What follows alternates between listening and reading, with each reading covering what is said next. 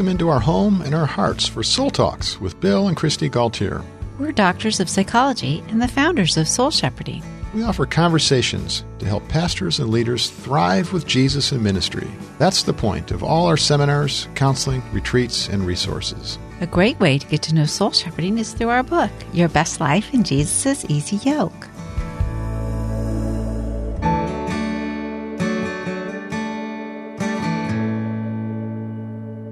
Hey friends, thank you for tuning into Soul Talks. I have a special treat for you. I'm with my good friend John Lopnow here, and we're going to have a conversation. Welcome, John. Oh, thanks, Bill. Good to be here. And I'm already learning from you. John helped me relax as we sat here. He took off his shoes, and so I thought, well, I'm going to take off my shoes. I said, well, I'm going to smell your feet. I'm going to let you smell mine. It's my honor. But actually, it's just being comfortable and settling in, and we're just here in our home. And as always with Soul Talks, friends who are tuning in, you're our friends, and we just want you to just feel like you're in our home. And in this conversation today, we're going to be talking about men, emotions, and prayer. And when I think about men, emotions, and prayer, and someone who understands that and is healthy in that area, John, you are one of the first people I think of. Wow. Well, thank you. I have had my own learning curve. Mm-hmm. Yeah. So I remember when I was younger, I remember being in small groups in high school, and everyone would always ask, how are you doing, John? And everything was always fine, even though that it wasn't fine. So that's actually my journey from there to now, where what you see is a little more interactive. I'm aware of what I'm feeling. At least I know what I do. So I used to stuff it, and I still have that tendency. I can bury my emotions, but I know that's not the best thing for me and my relationships. Yeah, and now today you're kind of like the pastor of emotions. Because it was such a big thing for me that I want to figure this out, because it occupied so much of my attention, trying not to feel these more painful emotions, sadness, anger, fear. Yeah. I just try to bury them and just I tried to allow them not to interrupt my life, but actually they would the more I tried to ignore them. Yeah, so the fine response was just a hiding, closing down. Yeah. And so you learn to pay more attention to what you were feeling and to put words to that. Yes. How did you do that? What helped you with that? Well, actually, pain was the first thing that helped me. And I had a small group leader and a small group that cared for me. Yeah. So when my parents got divorced, that was the big, obviously my life is not fine. I had a small group leader and a group of guys that were there for me. And so then I could, oh my gosh, I can actually share how I'm feeling. I have to, because of the disruption in my life. And it was wonderful. I mean, it was wonderful to be able to be free to say, I'm so sad, I'm upset, and these brothers cared for me and loved me, and we prayed together. I mean, it was that simple. It was obvious that I needed help and care, and they were there for me. Yeah, and so that freedom of expression and then being really listened to, you felt like you were accepted. Yes. You could be yourself. In the midst of this turmoil and this being upset and pain involved, I was loved and received and accepted, and they completely listened to me. They cried with me. They walked with me. They laughed with me. That was I think that was the breaking open of feeling emotions in the context of relationships. Wow, what a descriptor. Yeah, the breaking open and the inner hidden emotions just coming out, and the crying together, but also the laughing together. Like in Ecclesiastes, there's a time and a season for everything, a time to weep, a time to dance, a time to cry, a time to laugh. And, Yeah, so I was very skillful at burying the emotions, but this group of guys, that was the first time that it really opened my eyes to being able to, out of necessity, be upset and be cared for. Yeah, so often it is a crisis or some big event that really hurts or is really stressful, and we sort of crack open, hopefully. Yeah, and this was in the context of a caring community. Yeah, well, I just in the Soul Shepherding devotional email sent out recently, I shared about an experience where I was cracked open in my psychology studies in college, and was we had a class on group therapy, and fortunately I had a teacher who believed in learning by experience. And so rather than just reading the text on group therapy and talking about it, we did it. And so sitting in a circle and somebody, as people were going around and sharing and being vulnerable, and I was just taking it all in and listening, and somebody became uncomfortable with my presence because I hadn't joined in with the pool of pain and said, well, what about you, Bill? You're just up there on your pedestal. And I was just like shocked. It's like, you think you're like better than us or something. Where's your pain? And I was like scared. I was like, I just wanted to get out of there. I didn't know what to do. And it was a couple of days later, I was in my teacher's aide meeting with my professor, who was the group therapist in the teacher, but also leading the group therapy. And so by the time I met with her, I'd gotten back up on the pedestal, and I was fine, to use your word there. Yeah. Everything was okay. And she said, so how did that feel for you in group? And I said, why did Jerry say that about me? Why did he say I'm sitting on a pedestal? And so she just kind of, gently helped me unpack that and look at how, I'm hiding. I've got this ideal self I'm putting out. And what's underneath that? Yeah. So that's what's been helpful. And then I realized that the biggest emotion that was scary for me was anger. Because, I grew up and my parents would fight, and I'm like, I see anger destroys relationships. And then I learned from, my studies in marriage and family therapy and my mentors, including you, that it does not have to be a dangerous emotion. You can actually feel the anger and not act on it, but share it and realize there's something that you value, John, that you can convey and discuss and talk about. This is important to me. And it can actually bring a connective experience with people. Like with my wife, Sangshim, I can share it. This is important to me. I'm feeling upset about it. Can we talk about it? And that's been really huge. I really avoided anger before because I saw it as destructive. And I've seen you really grow in that. Even today in our group, John and I are in a group of pastors. Actually, they're all soul shepherding associates, and we meet every 2 or 3 months, and for 2.5 hours, and everybody takes a turn, and we share and pray for each other about how things are with our soul and in our life, and give each other empathy and pray for each other. And over the years that you and I have been connecting, I've seen you become more direct and facing these conflicts and being willing to say, hey, I disagree with this, or actually this is frustrating me, or I'm feeling angry here. Yeah, I think. And, part of what that has been is I realize I can feel this, then I will, at my best, when I become aware of it, I can actually talk to Jesus about this.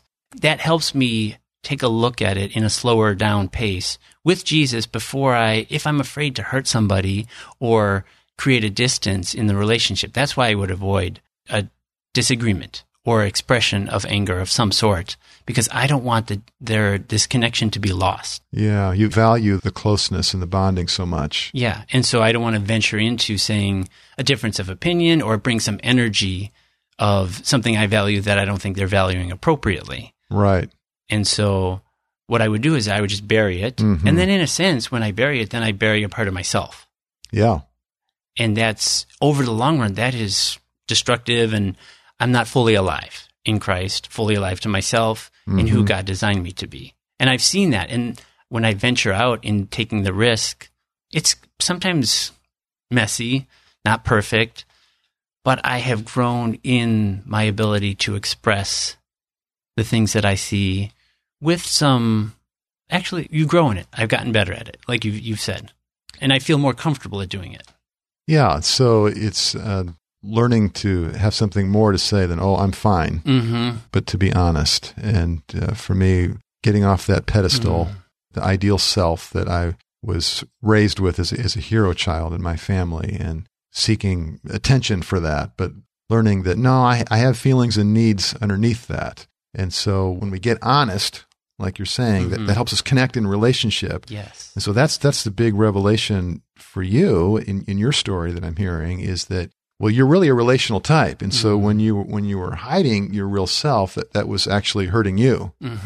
You're feeling alone there, not really known. Yeah, the exact thing that I desire, which is that connection, and I fear some disconnection, I can create by not being who I truly am and bringing at least my imperfect perception of what's going on and the things that I think need to happen, maybe in some expression of that. And when I have done that, I do remember sometime I did this, and this was a little more public on stage. I sensed from God for me to say something. I was a little bit afraid because I was afraid this might create some disconnection. But actually what happened was when I expressed the thing that I valued, more people came up to me afterwards saying, thank you for saying that. Yeah. Which was a real-time experience of, oh, wow, when I really show up and be who I am in Christ to the best degree that I can, it makes a difference. Yeah, it takes courage when you do that. It did take courage that time. Yeah. It was a pretty powerful experience to really express my feelings.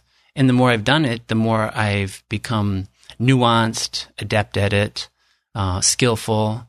And actually, some of my best times come from interacting with Jesus first. And I have a process that I do that with, Emmanuel journaling. Yeah. And we've been doing it, my wife and I have been doing this for many years, 4 or 5 plus years. And so I just take time and it helps me slow down, identify, articulate to Jesus. And then I get to see, actually, this is what I'm thinking. This is what I'm valuing. This is what I'm feeling. And in that interaction, I get to hear God's attunement to me. Yeah. So tell us more about this, because this is something that I just really love and admire about you, John, and want our listeners to glean from, which is that you're a man who has learned to, first of all, as you've been sharing with us, to feel your emotions, your needs, your tender places, and to bring that into relationship with your wife, with your friends, but also with the Lord. And so you and Sungshim have developed this journaling prayer tool that you call Emmanuel Journaling. And this is like spreading like wildfire across America and beyond with people that are just so, I mean, even within our ministry, people that we share this with. Just recently, a pastor and wife that we shared your tool with, she took it on the women's retreat and shared it with all the women because it's so helpful to her, helping her to get in touch more with her own feelings, to connect with the Lord, and then to bring that into relationship, what she's been reflecting on in journaling, in praying. Now she reads that or summarizes it to her husband or to her friends in her small group, and it's connective there too. Yes. And we've had similar experiences where, let's say Sungshim and I are going through something, we will interact with Jesus with this way. And it's very helpful for us to slow down, write it down. We either handwrite it or we might do it on the computer. But then we will take time. And when we do it on a consistent basis. So it's outside of just, we have a need, we have to do it. We just do it like once a week on Monday mornings. But when we need it, we go to it, and then we will read it out loud. We'll ask, hey, can I read my journal to you, my entry, my interaction with Jesus? And it's such a powerful experience for me to understand the depth of what I'm feeling and to get a sense of why it's important, because I've already had the interaction, I've had the conversation with Jesus. But then when I share it with Sungshim, if it's a little bit tougher, it's easier to hear. And actually, she's done this with me as well, and I can hear her emotion and what she's going through in a more digestible way. It facilitates that connection. Yeah, I just love the way the Emmanuel journaling process is helping you to get in touch with experientially what your emotions are, what you're struggling with, to put words to that, and then to integrate the connection now with the Lord and with a safe friend. It's just that integration there is so powerful. It is. And the process we start with some gratitude, and it's an interactive gratitude. And then we move to expressing to Jesus and hearing back from him his attunement to what we're going through. Like there's 5 steps through that. And just being attuned by the Holy Spirit is a very validating, comforting, and empowering. It doesn't just stay there, but it actually moves us towards right action, good action, and relational. It keeps it relational. We already had a relational experience with Jesus. Then it moves us often. We've developed a way in a community and in our marriage and other friendships where I actually had a friend a couple of weeks ago text me, John, can I read you my Emmanuel journaling? I'm like, sure. But then I found out that it was because I did something that kind of hurt this person. They read their journal to me, and it was very I could hear it readily. And we have a good relationship, but this really deepened that friendship. Yeah. It was very powerful. Yeah, because sometimes we have feelings in our marriage or a family relationship or a friendship or a work relationship, and they feel overpowering to us. And so if we sit down and reflect and pray and then use a tool like Emmanuel Journaling to just break it down and respond to each of the questions, it helps it not be so overwhelming that we would just shut down. And it helps us to get out of our heads, which a lot of us who are men, we struggle with, right? We think we need to be strong and in control all the time, and we can get lost in our thoughts and our analysis and what we need to do about the situation. But Emmanuel Journaling won't let us do that. It's a very empathy-based tool, and it's just breaking down the different components of empathy. And so when I've done this, it's been really helpful to just focus in on, okay, so yeah, what is my body posture? As the Lord is looking at me, what is he seeing in my nonverbals? And then to write that down.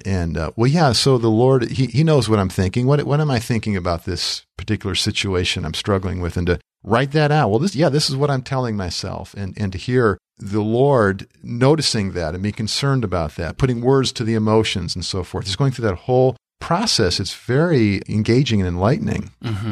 And when I've experienced that with other men in the group that we do, I get to see, we're not that different. We're all struggling with expressing these things, feeling these emotions. Could be fear, anger, sadness, other big emotions that kind of disrupt or cause me to sometimes disengage from the people that I really want to stay engaged with. And this has been one tool that's been really helpful. And when I see other men go through that and express that and share that with me, it's very connecting because we see we're not alone. We're more similar than we are different. We may have some external differences in how we manage those emotions, but when we're in it together and we have a space and a way of articulating and sharing that, it's been very freeing and empowering to do that together. I love that. And I just love the example for our listeners, for you, whether you're a man who's listening and you have some challenges with articulating your emotions, or you're a woman and you're married to someone like that, or you're in relationship with a man who's in his head or is just a real doer. And sometimes the stereotypes kind of reverse, and it's not always true that men are in their heads and women are more in their emotions. It flips around, and women are doers and achievers and workers too. So I think we all can apply this. But so many men that I talk to struggle with feeling their emotions, and women in relationship with them struggle with that. So I wonder if you could make a comment on, so how is your process of journaling and prayer and conversation helping that man who's strong, he's a doer, he's in his head, he doesn't feel tender emotions? The thing I would say is this process, you want something to do, just do the process. You don't have to think, you don't have to figure out a new way of doing it. Just follow the simple method. And it's been actually extremely helpful to me and other people. Sometimes we want, as a guy, I want to know, okay, just tell me what to do. Yeah. Well, you don't have to do this. This is one tool, that has been helpful. But if you want to know, hey, what can I do? Follow the process. It just starts with some gratitude, or you can, if you're just too upset and you can't think of anything, go to the first step.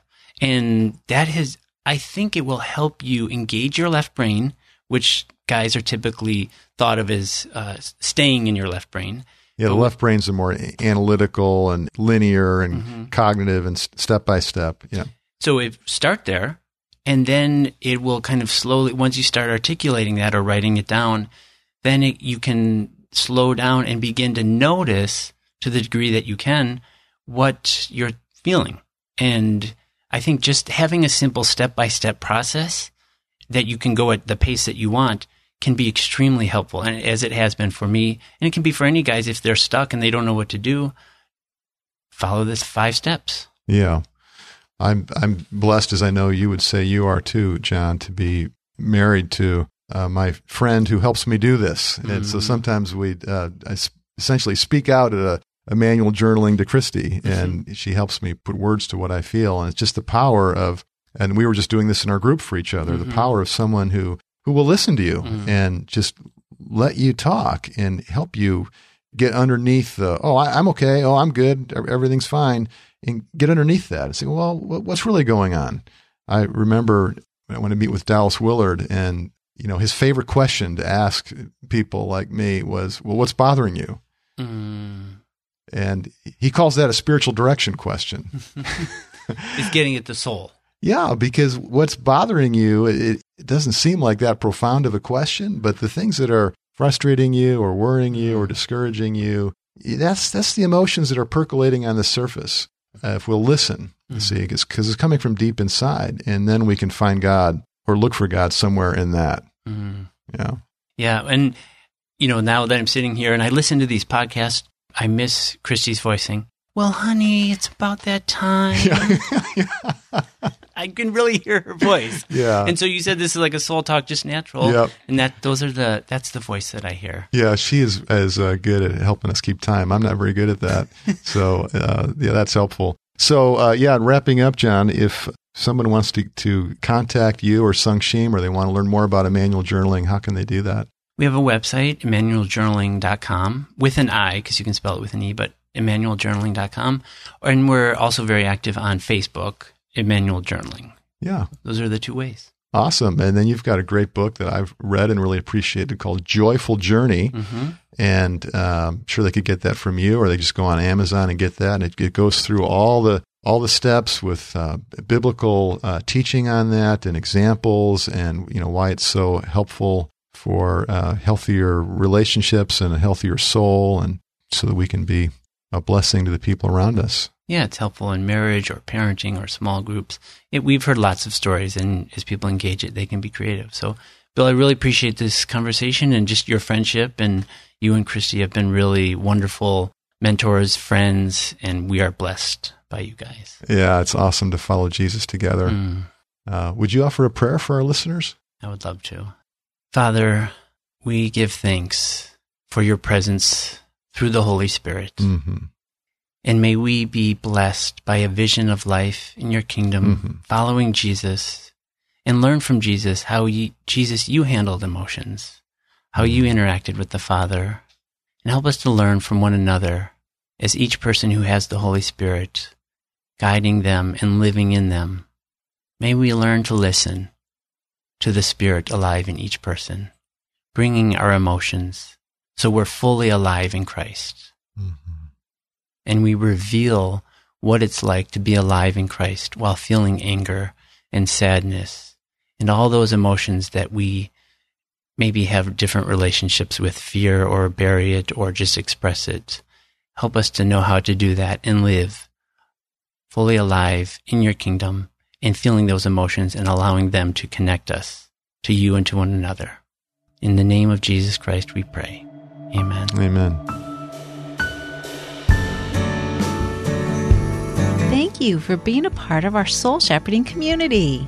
Do you receive our weekly devotional emails? They're inspiring and free. You can sign up on soulshepherding.org. We love hearing your comment, questions, and requests for podcast topics. It's also a blessing when you share Soul Talks with a friend.